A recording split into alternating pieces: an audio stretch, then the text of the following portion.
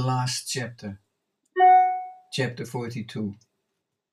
A 12-hour journey in an airship, riding the waves of the big blue sky, skipping around stars and an almost full moon, and traveling the only true freeway and highways drawn in the sky with radar and invisible jet vapor, brought me from Seoul to Daylesford, my home away from home, which is the journey.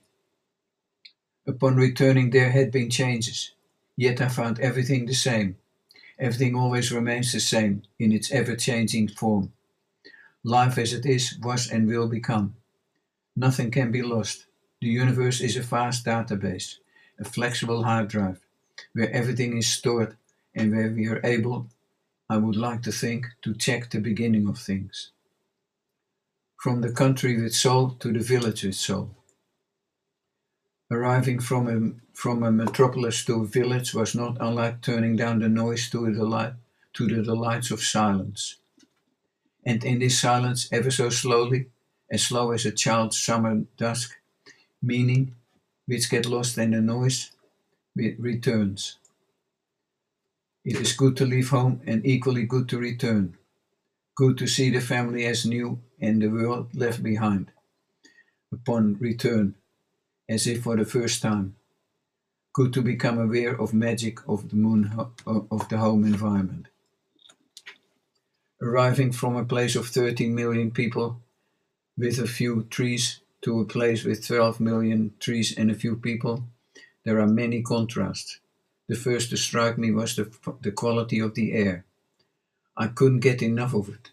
Standing on the veranda, deep breathing, clean, fragrant air. It was not only the amazing sweetness of the spring bottle, but the particular freshness of our air. Then there was the spiritual of the natural dark. I feel for the people of soul, who know no natural silence nor dark, nor do they know the delight of sweet, clean air.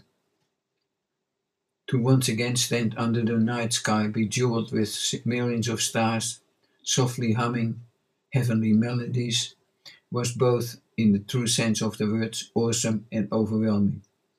Standing there in the garden and looking up after 6 months in a space heavy with air pollution is a privilege indeed, as is the wildlife which flies and hops freely about.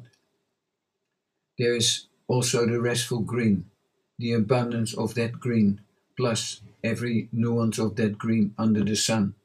After a lack of it, one starts to understand the power of this color all around us. However, it influences our inner peace life, forgiving me at the moment of home arrival, when I think I live closer to heaven than I ever have.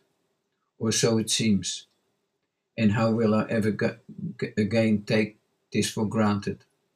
By traveling and returning, or by maybe reading about it? There are days here in Daylesford spring when the early sunlight floats in through the window and turns an everyday room into a space of pure magic.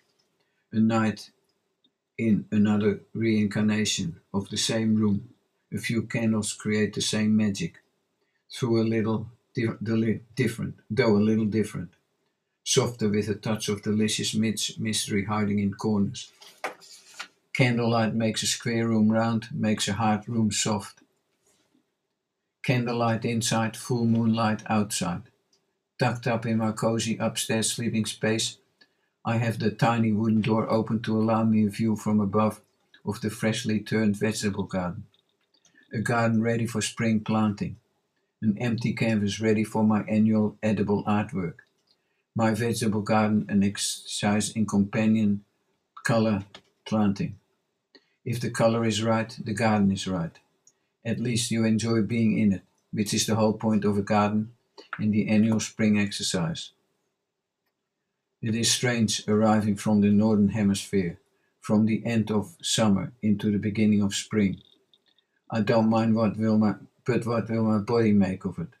Will there be a quiet jet lag? Not in relation to time, because both Korea and Australia are in the same time zone, but a kind of jet lag in relation to the season. When I'm ready for autumn leaves, I am witnessing the green buds of spring, the glorious blossoms of late winter. the yellow light in the daffodils bulbs bursting into divinity. Now safely home, I satisfy my desire to move with a daily walk in the forest. Having learned and believing strongly that one kind of motion encourages another, every question can be walked into an answer. Every problem can be walked into a solution. The creative spirit can be walked into being. I'm blessed. I am blessed to have traveled well. I'm blessed to have returned to one of my homes without any regret, remembering that, anyway, regrets are a waste of time. How true! Life without regrets will be soon over. Enough, soon enough. Better not regret any of it. However, there is just the matter of the heart which wants to fly and be free versus the heart which wants to be home, wants to be needed, wants to be held. I'm grateful for all I have received.